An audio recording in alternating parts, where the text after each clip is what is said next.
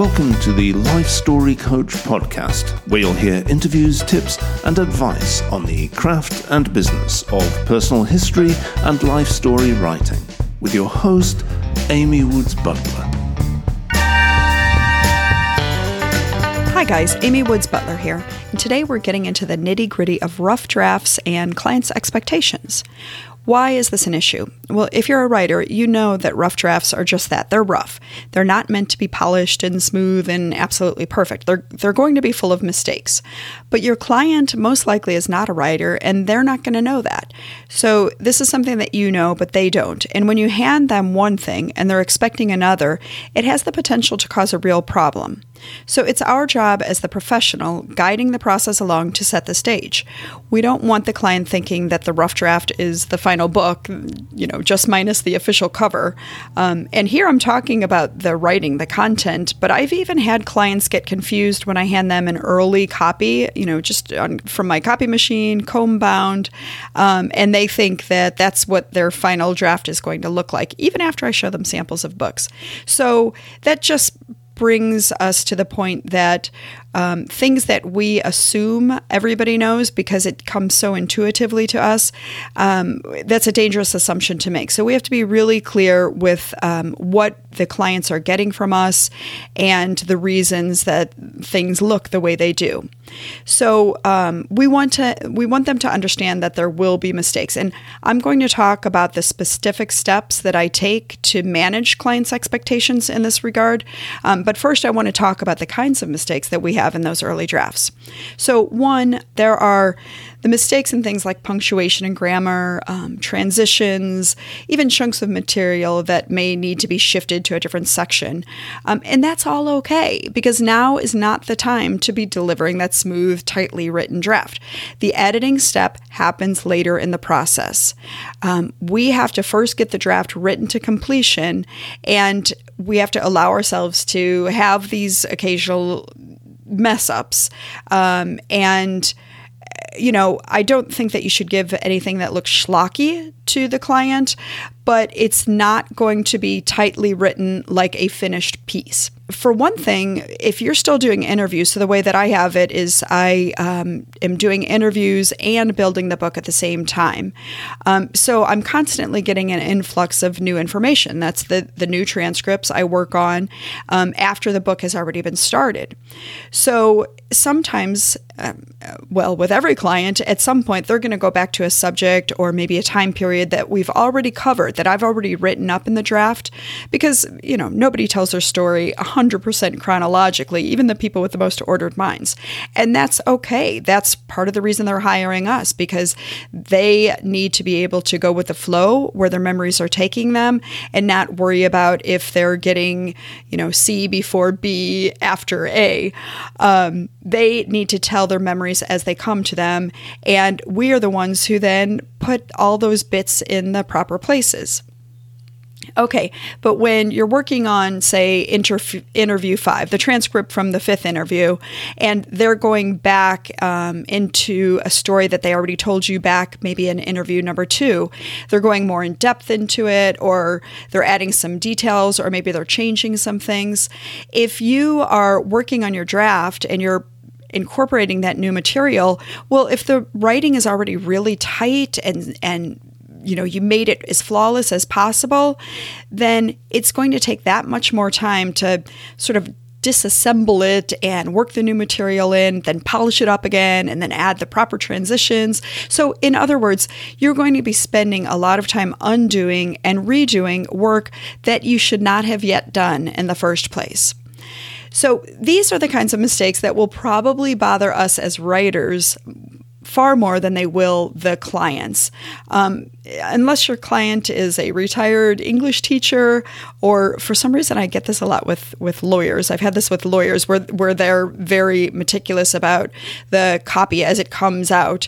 But for the most part, people are going to be paying, the storyteller is going to be paying more attention to the content and not so much the little mistakes that you make along the way as you're writing it. So that brings me to the second big category of mistakes.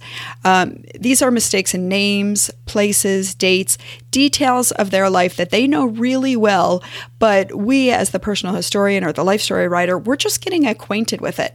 So we don't have kind of the reading glasses, so to speak, to see these mistakes that are very clear to them. And you can create all of the timelines and the place lines that you want. You can gather all of the data and have a super organized system, but you're still going to have some of these mistakes crop up in the writing. Now, sometimes that's because we misread something or we get confused. I just handed a draft to somebody recently, and I had the grandparents completely on the wrong side of the family. And that kind of thing happens. It's an easy mistake to make. It's also a pretty easy mistake to fix, and that's why I like to give my clients the drafts as we go along, because then we're fixing things before they blossom into anything bigger. Sometimes, however, the mistakes don't lie with us, but it's because the storyteller themselves has contradicted, the storytellers have contradicted themselves, or possibly you get a source document and it contradicts something that they've said. So another client that I'm working with right now, we had almost all of the interviews done, and when he was talking about a generation, 1 and 2 generations earlier than him, so his parents and grandparents' generations, and actually the great-grandparents' generation, he was telling me all kinds of stories. He didn't have very many details to fill them out, but really great stories. Well, after we were almost completely done with all of the interviews, he found this big box full of materials that he didn't realize that he had. They had been passed down to him after somebody in the family died. Well, when he went looking through them, he found some memoirs, some short memoirs written by people in his ancestors, so in his parents' generation and his grandparents' generation. And they were full of contradictions compared to how he had told the stories. Well, so because of that, there was a lot of rewriting that had to be done, and that was okay. He was really excited to find out all of this stuff that he did not know, that he had sort of been guessing on when he was telling me about the stories of the family. So not his own memories, but memories of experiences that other people had. So other people's memories, in other words. So mistakes will happen, and it's perfectly acceptable as long as you prepare the storyteller. So how do you do that? How do you get the storyteller in the right mindset to receive this rough draft where giving it to them, despite your best efforts, some mistakes will be in there? Okay, so in the case of the man that I was just talking about, it was having a conversation right at the get-go when I realized that we had all of this information that did not jibe with what he had told me. And especially for mistakes that originate with a client, it's really important to let them know that it's natural and it happens to everyone. If they say something that you later find out is wrong, or if they're contradicting themselves, the one thing that we really want to avoid is having them feel like they've made a mistake, or what we want to avoid is them self-censoring. We don't want them getting hung up on whether their grandma was born in 1903 or in 1906. Those are things that can be verified, and if they can't be verified, we can leave them out. We don't need to include every little factoid in these life stories and family histories.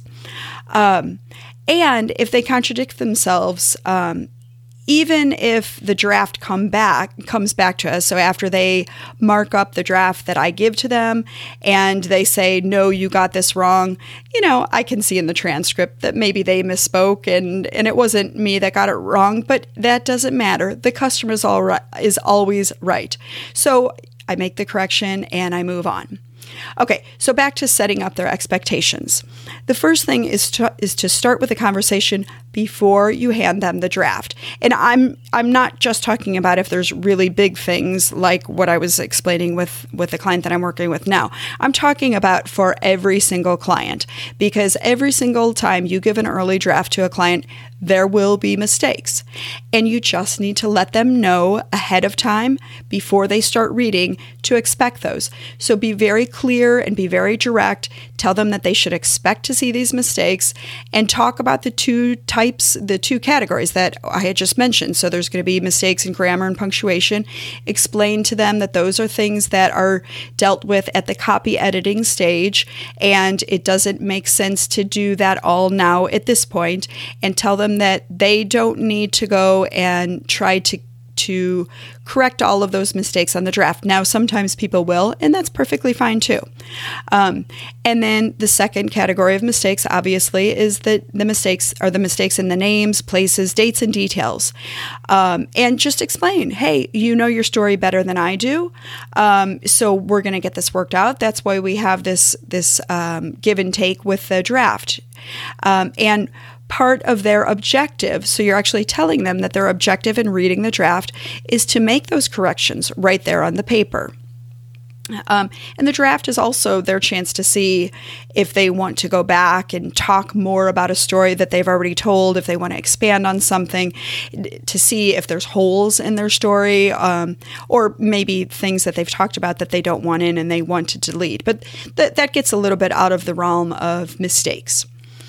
Okay, so the second thing that I do in setting their expectations is I include a sort of a disclaimer on the draft, and I do that in two different places. So we've talked about the importance of redundancy. Well, this is a place that it's very appropriate.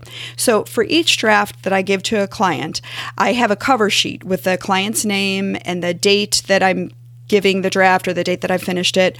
I have my logo on there, my contact information, but also front and center, I have draft in progress. So they know what they're getting is not considered a finished, polished draft. Okay, so on the next page, right after this cover page, bound in with the draft that I'm giving them is a note.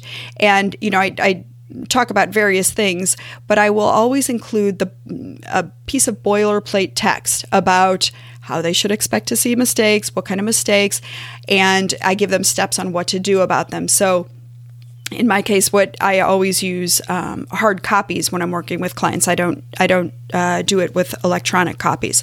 So I just tell them to take a pen, make any corrections that need to be made, dog ear the pages so that I don't miss any, and they never remember to do that.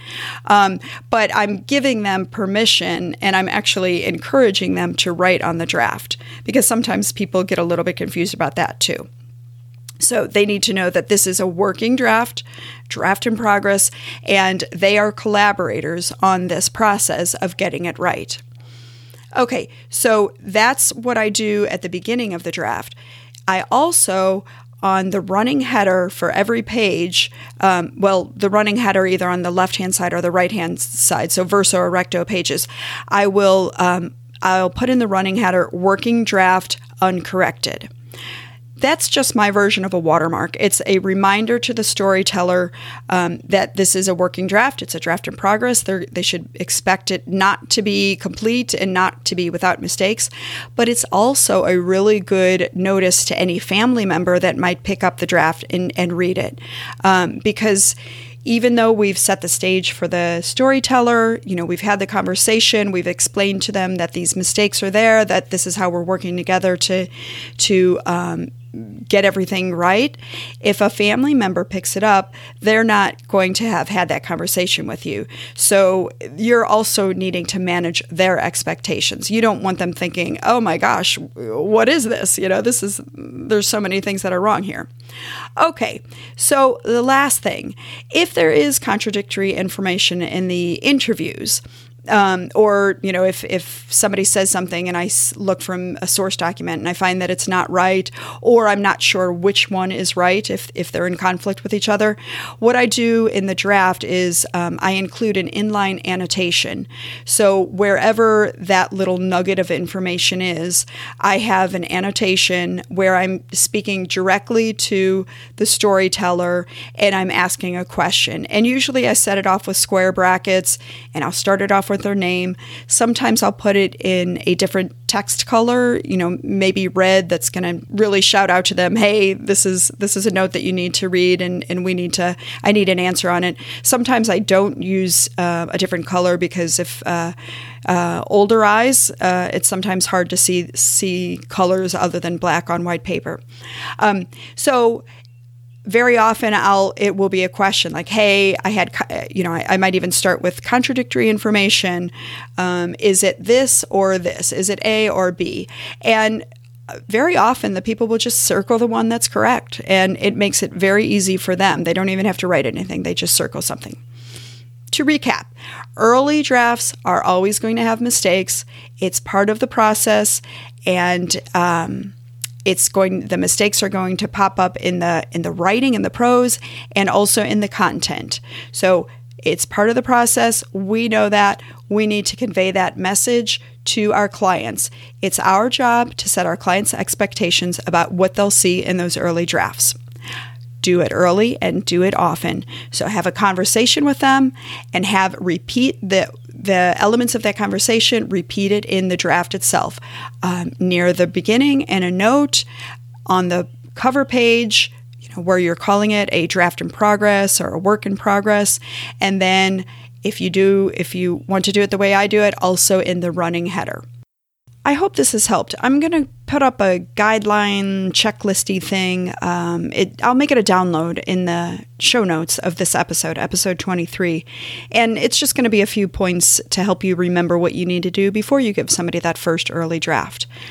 So if you want to download that, just head over to thelifestorycoach.com and look for episode 23. And if you have any questions, or better yet, if you have a different way of dealing with this, something that you can share with the audience, please share those in the comments. Again, it's episode 23 on thelifestorycoach.com. And as always, if this episode has helped, please go to iTunes and leave us a review. That's the best way to spread the word and get other people talking about doing life stories as a business. Thanks for listening. Now go out and save someone's story.